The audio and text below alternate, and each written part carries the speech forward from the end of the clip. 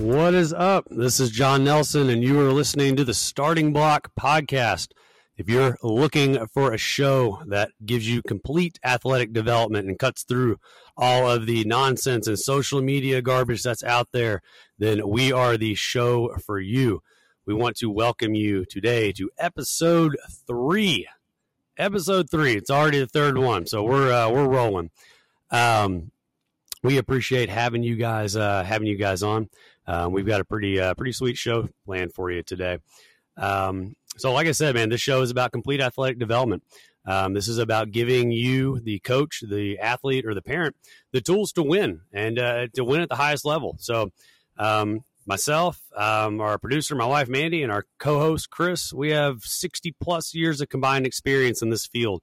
And so each week we're committed to bringing you guys the best information and real hands-on experience in the trenches experience of, how to get better as an athlete, both, from strength, speed to, the rehab to all of the elements of athletic development. And that's what we're all about here. So we appreciate you tuning in and listening. I want to say welcome to the show, Chris and Mandy. And Mandy, why don't you tell us what today's all about? Sure. Yeah. Well, first of all, welcome back to everybody that is listening. Before we get started, I just want to remind everybody that they can continue to send questions to both Chris and John at info@elitelevelperformance.com. We've gotten some really good questions, so I'm excited to put together some of our future podcasts with some of those. Some of our listeners are getting really creative. I think they're going to challenge you guys, so that should be fun. Yeah, we'll see about that. So today's episode, it's a good one. This one's been in the works for a little while. John and Chris are going to go over the 2 reasons you are not getting faster and what you can do about it. So reason 1, we're going to go over a concept called pre-tensing a muscle, and we're going to let Chris talk about that. And the second would be a possibility of a lack of absolute strength. So I think John is going to dive into that one for us. And then we'll try to wrap it up with you with some practical application that can help you apply a lot of these concepts that they're going to go over and hopefully make you faster. Let's get started. Chris, we can start with you. So that first reason why somebody might not be getting faster, where we talked about the pre-tensing. First of all, maybe explain what that is. And then the speed guru, Chris Scarborough, the speed guru, right. Ladies and gentlemen. Well, yeah, pre-tensing, it's really a concept of isometric muscle contraction. So it's still strength, right? It's still strength. It's just before your foot ever hits the ground, for example, the muscles around the ankle are already tightened up, right? So you have, some of the muscles in the gastroc, the soleus, you got all the anterior tibialis and, the tibialis posterior. I mean, you can look up an anatomy book, okay? You got all these muscles that are tensing up before the foot strikes the ground. When it does that, the ankle moves very little. Okay, it does move some, but it moves very little. And the energy, instead of going through the muscle, which may be very strong, but it's very slow, instead the energy goes through the tendon, which is very fast and very springy. So one of the things you'll notice is the fastest people are not necessarily the strongest in the weight room. Now, chances are they're pretty strong, but they don't necessarily have to be able to squat 600 pounds to run fast. They need to have good strength prior to their foot hitting the ground, at least in the ankle. So does that make sense? Okay, so the pre-tensing concept, you're applying it more to like the drop-in phase, or what I would call the drop-in phase, or right before ground contact or coming into ground contact. Is that what you're referring to with it? Yes, correct. And of course, not the ankle is the primary area that's really what we would call stiff. Okay, that's the part where you want most of that spring to come from. The knee, you could say stays relatively stiff, but not really. I mean, everything moves. Okay, the joints move, the hip, the knee, the ankle, they all move. But especially at the ankle joint, yes, the muscles are tensed up, they're tightened up, they're locking that joint in tight and right before that foot hits the ground, because again, you want to create a spring effect. You don't want to create a muscle effect. And so, yeah, go ahead, Mandy. What were you saying? I was just going to say, how would you assess somebody, or if you were working with somebody, to know whether or not they were doing that accurately or correctly or in the proper time? Well, I mean, if you've ever watched anybody jump rope, you can usually see it pretty quickly. I mean, or they don't even have to have a rope, right? They wouldn't even have to have a rope.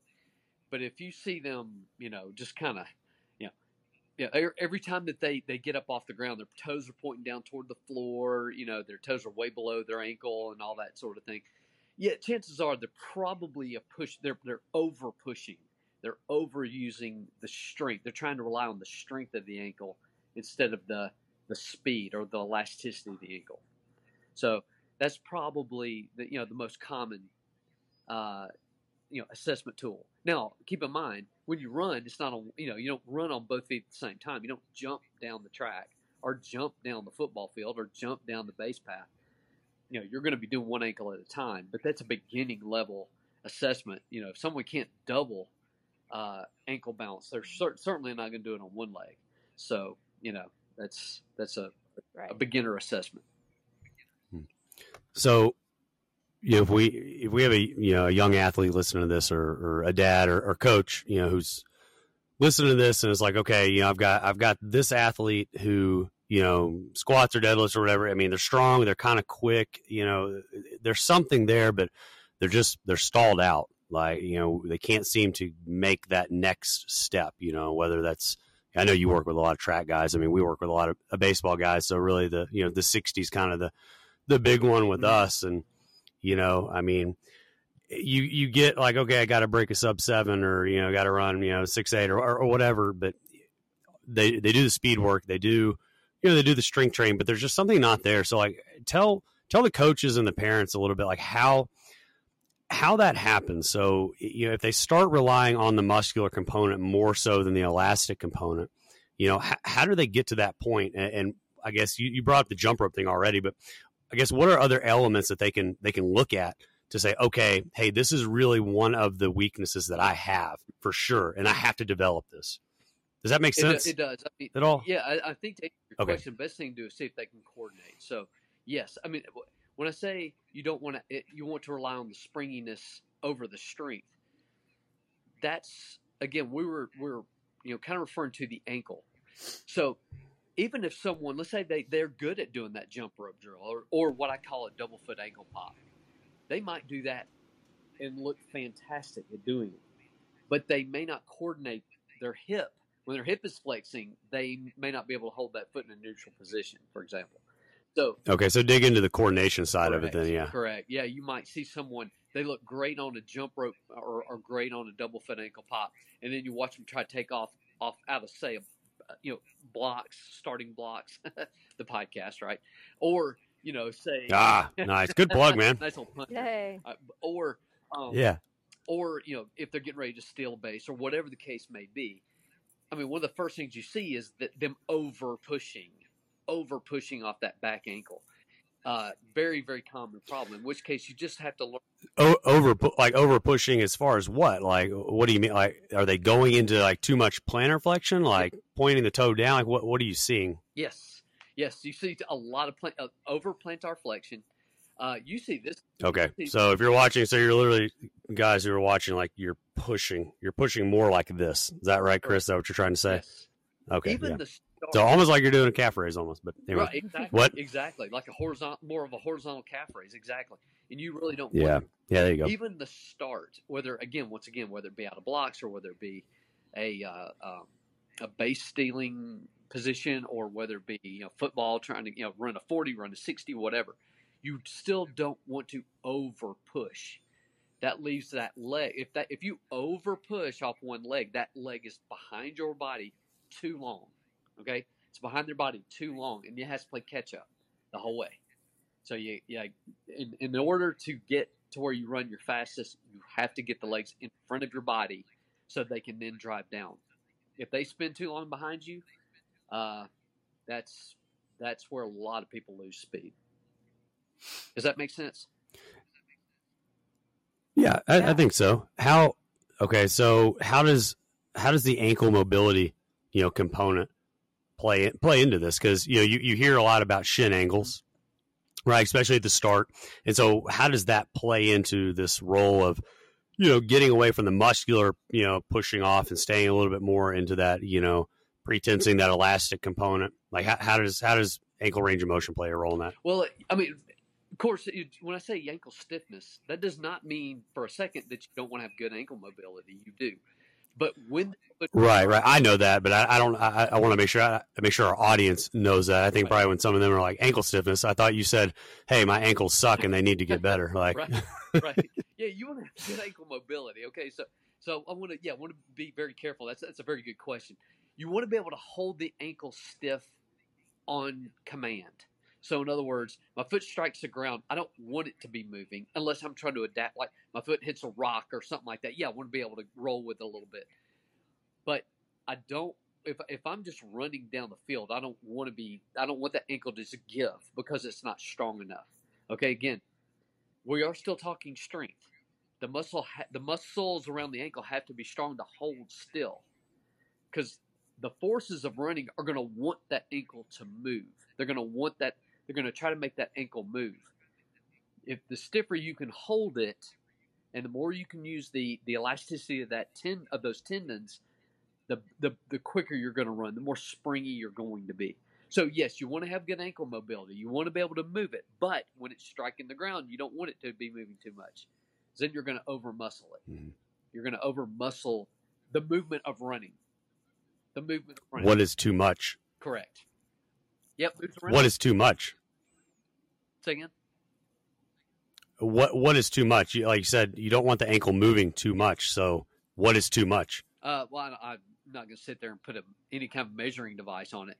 But if you see someone, their foot strikes the ground, their heel begins to drop noticeably, like their shin is forward and their heel is still dropping down toward the ground, then number one, the chances are they're going to get an Achilles injury, which is something I know a lot about.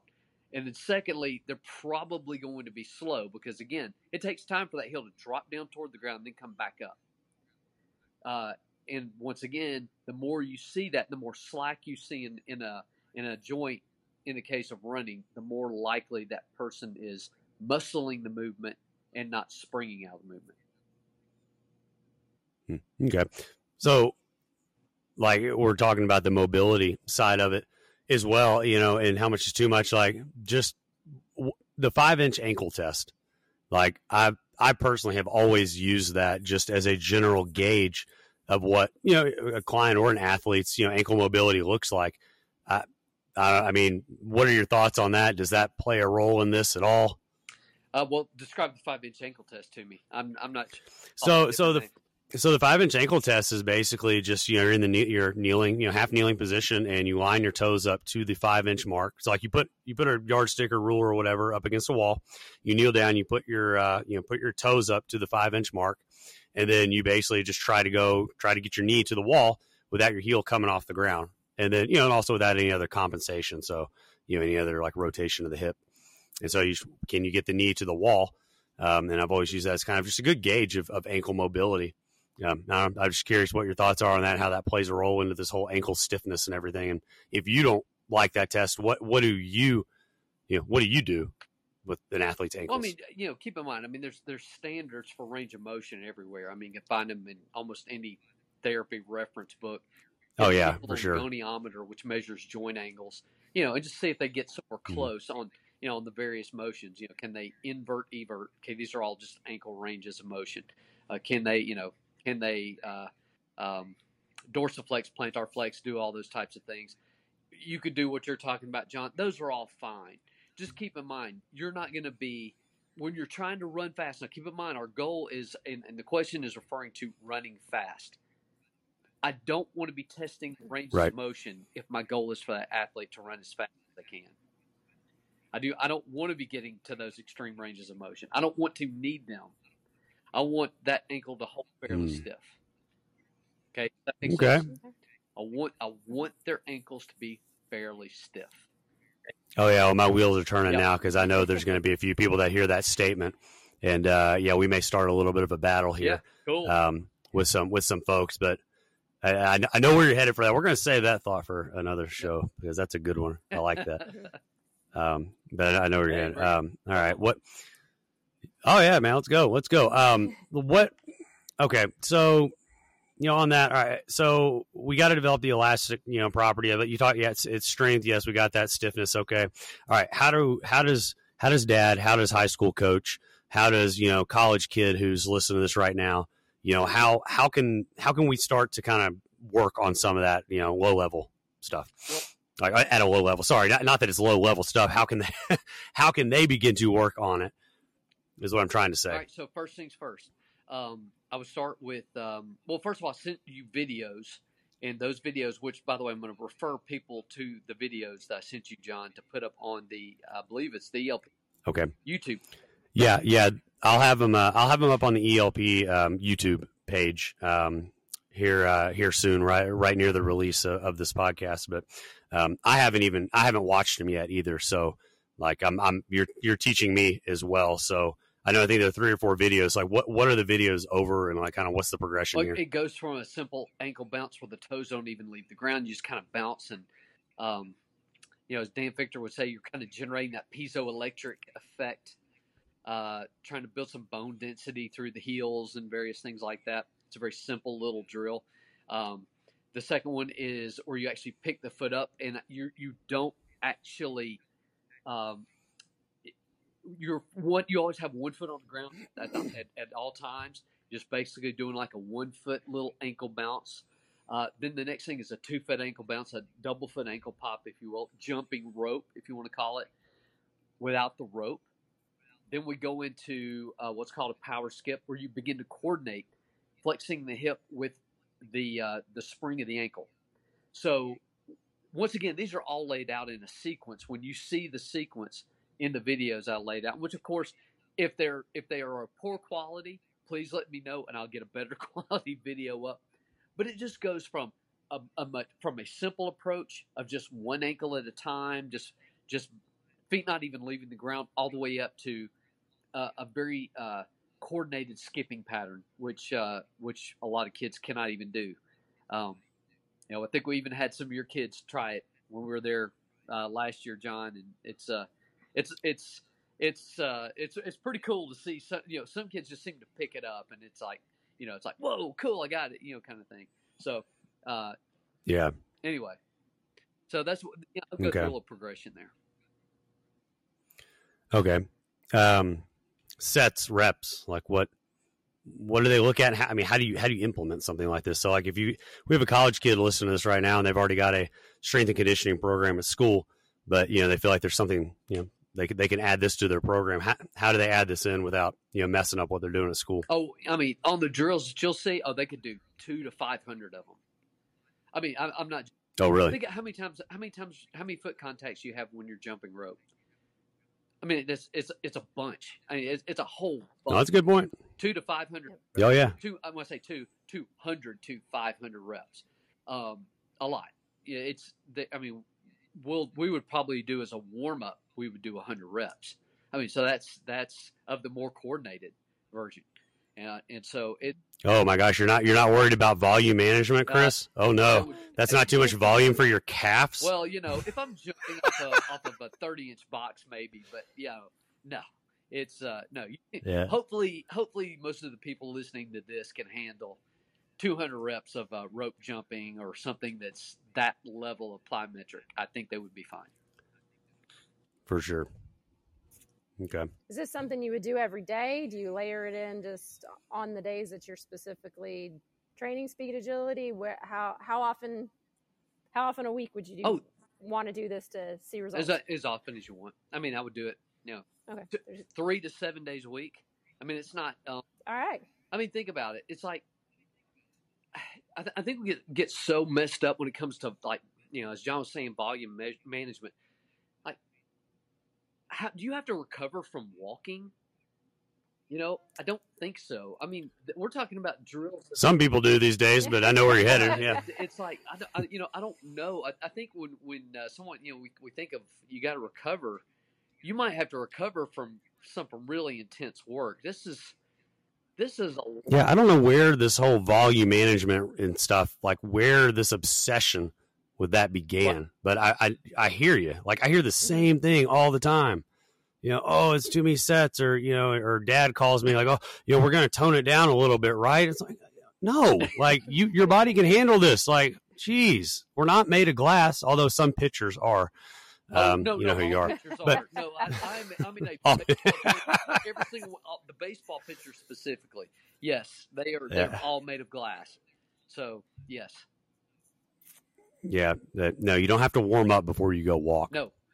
Yeah. So hopefully that answers your question. No, it does not have to be. I would not worry about your volume on these, for concern over, is it going to affect my workout? Is it going to affect, I got to go ride my bike over to my buddy's house, later on. It's not going to affect those things. It's just not. So, like I said, you're going to do it off of a 2-foot bleacher, maybe. But, we're talking about low intensity stuff.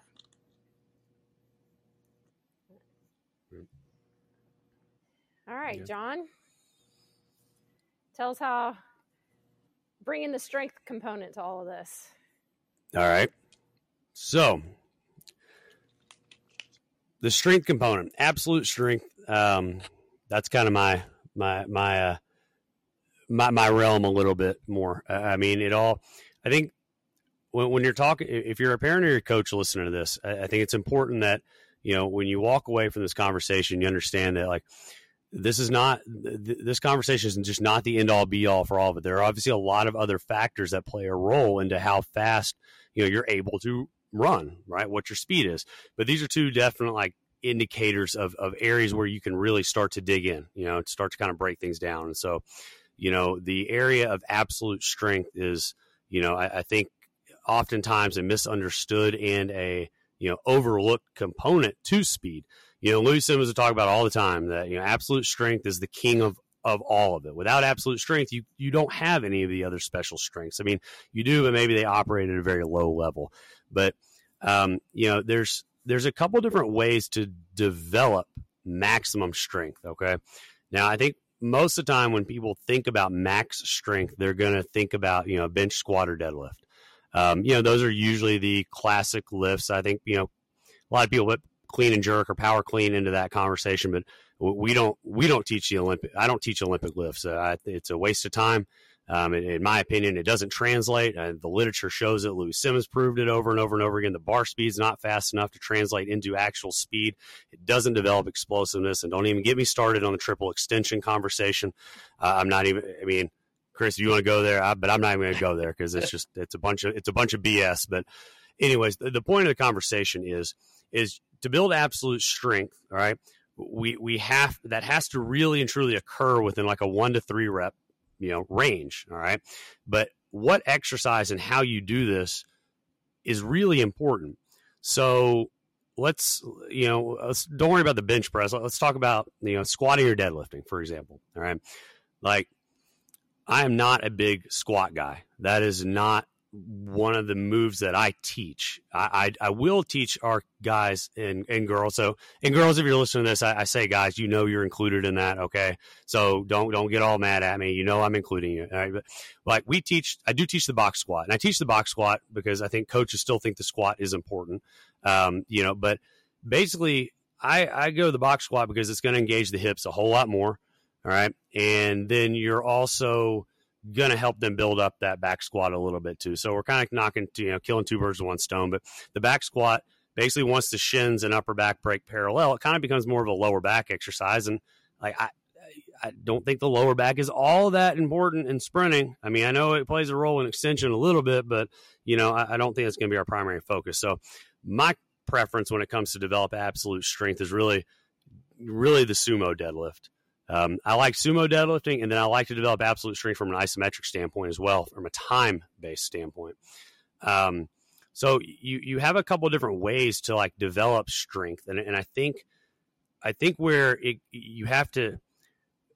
kids and if an athlete, if you're a high school kid or you're a dad or you're a coach and you're listening to this right now, I think on my end of the strength side of what I'm talking about, the takeaway from this is you have to get away from the bodybuilding style of training. The repetition method is what bodybuilding is, okay? And the repetition method is not going to help you get faster. It doesn't work that way. Like, you want to, yeah, kids want to come in and gain weight, and okay, that's fine. But increasing hypertrophy or increasing the size of a muscle is not what you need to run faster. You know, we can argue about, you know, whether size equals strength or not, but increasing like the you know, the size of the muscles, like increasing the size of an engine, but just because the engine's bigger doesn't mean the horsepower is actually going to be there. Like, you're literally just adding unnecessary weight to the body. So like avoiding this type of like sarcoplasmic hypertrophy type training where you're building up this non-contractile element in the tissue and just swelling it up, that is not going to help you. So how do we get stronger if we're not going to be bodybuilding and all that? So at a younger age, like, yeah, I think you need to do some reps and develop some of that, you know, relative strength. So your basic push-ups and squats and all that. I mean, and you'll see kids get faster, but once you start to get more advanced, you know, moving into more of like the max effort method, say with a sumo deadlift, okay, where there actually is going to be some musculature carryover, all right, to sprinting, but you're teaching these type 2B fibers just how to boom, like turn on, right? Turn on, boom, and turn on quick. And absolute strength is typically going to occur between 0 and 10 seconds anyways. So I kind of lost my train of thought on where I was headed with that. But staying within that roughly 1 to 3 rep max range to develop the absolute strength qualities lays the foundation to be able to develop the other qualities of speed, strength, speed, you know, and ultimately speed. So anything less than, you know, 20% basically, I think is what it's on the force velocity curve. You know, I think that's really a good way to start. But the other side of it is isometrics. So, you know, if you don't have the access to, you know, be able to pull, or you have a kid who maybe he can't pull because, you know, whatever, doctor said he can't do that, or his back bugging him, or just simply doesn't have the mobility or technique. I mean, my God, you see, I mean, kids are de-evolving rapidly. I mean, you know, I mean, I have college and pro guys that come in here and have no idea how to even set up a barbell. Which, you know, they made it to college pro, so I don't know. But, you know, meet them where they are. And so isometrics are another good way to do it. You know, whether it's like you're training an iso lunge in a max, you know, strength type of setting. So we're recruiting the right muscle fibers in the set amount of time. And then the fatigue is going to recruit even more motor units. And we're not laying the foundation for that, you know, that sarcoplasmic hypertrophy. So we're not just building unnecessary size.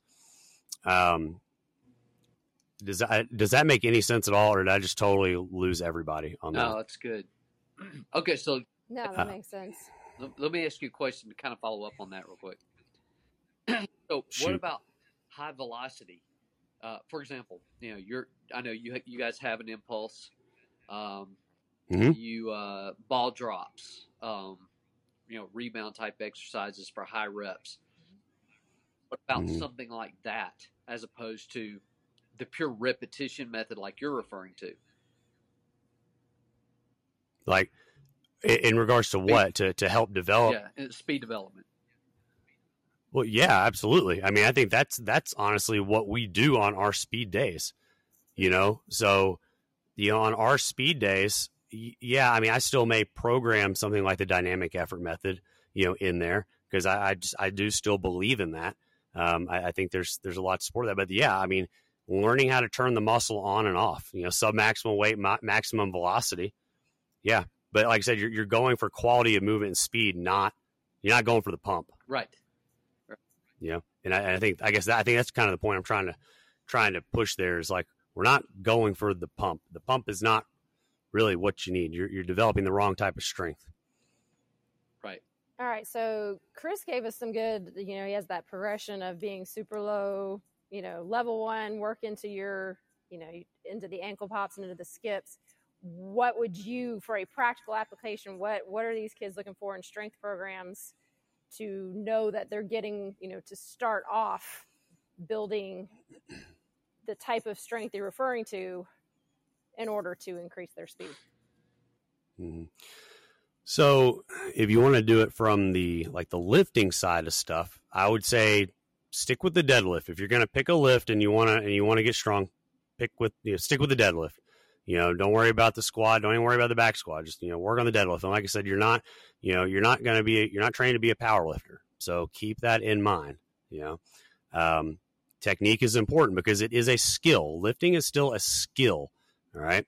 So it is a skill and treat it as such. So make sure you have the prerequisites to be able to do that. All right. And, if you're a dad or a coach and you don't quite know what those are, then we can definitely send us a question on that. We'll dig into that. Okay. But I'm answering this like you have an understanding of how to sumo pull, for example. All right. And I don't even know what your original question was, with the practical application of it. Well, yeah. Well, Chris gave us just some basic progressions on how to work on that ankle stiffness and utilizing that elastic strength. As far as the strength component, things to include in a lifting program. Okay. So a way to develop absolute strength. Okay. So if you're not skilled and you're not ready for a 1 to 3 rep max, right? You're not ready for something like that. That takes a lot of strength and technique and someone who's knowledgeable about what they're doing. So other ways you could do it, man, I think just a general 4x5 is an easy way to do that. I mean, that's simple. It's basic. It's been around forever, right? Don't worry about volume management, all that. You're going to be fine. Because you're pushing a little bit past that absolute threshold, but you're going to get enough. Okay. Don't worry about auto regulation and all that fancy stuff right now. Just get started. You could start, on a hex bar, trap bar, and then move your way into sumo if you're not ready for sumo. That's an easy progression there. As far as from the isometric standpoint, so like we will do max effort lunge holds, iso lunge holds all the time. And, we're setting up the episode here, because we've been known for doing ISOs for a long time. And a lot of people have asked us about it and they want to know the secrets behind it and how it all works. And we will get into all that. I promise. Okay. That's coming. One of the questions that we have gotten. I'm sure it is. And honestly, and what I'm going to tell everybody, like, do your research. The research is out there. Like, do the research. Don't just wait on us to tell you, but we will. Like, Chris and I have been doing that a long time, but like, understand the time in which absolute strength and speed occurs. Okay. Understand the time and program accordingly. So 0 to 10 seconds might be a really good place to start, right? Can you do an iso lunge? Can you do it properly? Can you hold max weight for up to what, Chris? I mean, 10 seconds, maybe, I don't know. What do you say? Yeah. 0 to is 9 to 10 seconds would certainly be the upper limit of that. So right. For max. Right. Absolutely. I mean, yeah, because if you're running a 9-second 40-yard dash, you're probably sitting over here in the chair next to me. You're probably not on the field, right? Correct. So dads, start with the lunge, and if a kid isn't ready to do that, then you know what? Let's just get baseline position. Have the kid hold just like 3 sets of 30 seconds, just to learn how to recruit those motor units, because that's a whole other ball game of what all that means. But like, yes, a younger kid has to learn how to be able to recruit some motor units and before they can get into that max strength. So you have to be smart about it. Like I remember I had a dad tell me one time, a kid, his daughter or son, I can't remember, was coming off an ACL injury and was like having them squat like 250 pounds at like sophomore year of high school, like fresh off an ACL injury. And it's like, why would you do that? Like, oh, well, we got to get strong. It's like, no, don't use common sense, people. Like, it's not complicated. So, that's kind of where I'm headed with it, and you don't get me all fired up on it now. But I guess it's kind of the point. Y'all like to push my buttons anyway, so. We're just opening the door for even more questions. But look, 4x5 if you want something basic. Max effort method if you want something more complicated. If you want to get into the isometric side, which is a great thing, start with up to 10 seconds. If you're not ready for that, 3x30 is probably a good place to start to develop some of that absolute strength. You'll notice that as you get a little stronger in those and you start to be able to recruit more motor units, that's going to help translate over. And it's about the recruitment of motor units and not the weight. That's a whole other episode as well. Recruitment of motor units, not the weight. Remember that. So don't be so concerned about going after your max all the time. Right. All right.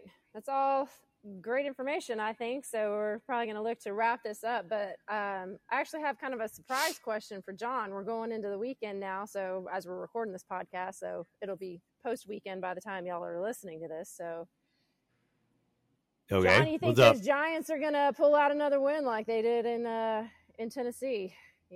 they're playing the Panthers this weekend. I want your prediction on are the Giants going to pull out? Are they going to start 2-0?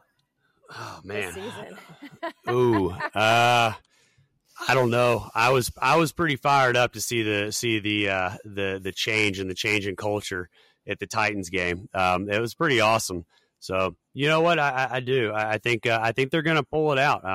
I like Baker Mayfield. I love the attitude, but you know I don't. I think we're going to upset Baker. I think it's going to happen. So yeah, I'm putting my money on the Giants. I don't know. You got Ben McAdoo as the OC down there. It's is he going to interrupt? Oh, geez, that's an old Giants coach there. Yeah. Chris, do you have a team, man? Yeah. Are you an NFL guy, Chris? Or are you a college guy? Yeah, college all the way. I don't really care about the NFL that much. No, that said, but I also don't have I'm not a hater either. So, how about that? I'll pull for the Giants. What's your college team? John. Yeah, I'll pull for the Giants. All right. All right. We'll see if you're right. Come by the time this podcast airs. So. What? All right. Is that about it, Mandy? Guys? Yeah, I think that's all we got. Okay. All right. Cool. Good. Well, I hope this this gave you guys some good information, and take it and use it. Like we talked about in the other episode, like winning. It's up to you to take this information and use it. Don't just expect, that it's, I'm just listening to this and all of a sudden you're going to get better. Like you actually got to apply the information. So send Chris and I questions, like let us know how we can help you. That's what this whole show is for. Remember, we talk about every show, like we're not doing ads or anything like that. Although if you do want one of the new ELP sleeveless hoodies, they are pretty sweet. So I think you should probably get one. Chris, I'll make sure you get one too. Yeah, they're not an ad. Not an ad. Chris rocks the hoodies. We just ask that you share the show and help get the information out there. I think Chris and I are both firm believers that, this area, the Mid-South, and I include Birmingham in the Mid-South, like you're close enough. And there's just so much talent in our area here. And I think this area has been left behind for far too long. And so this information, let's get it out there. Support us, share the show.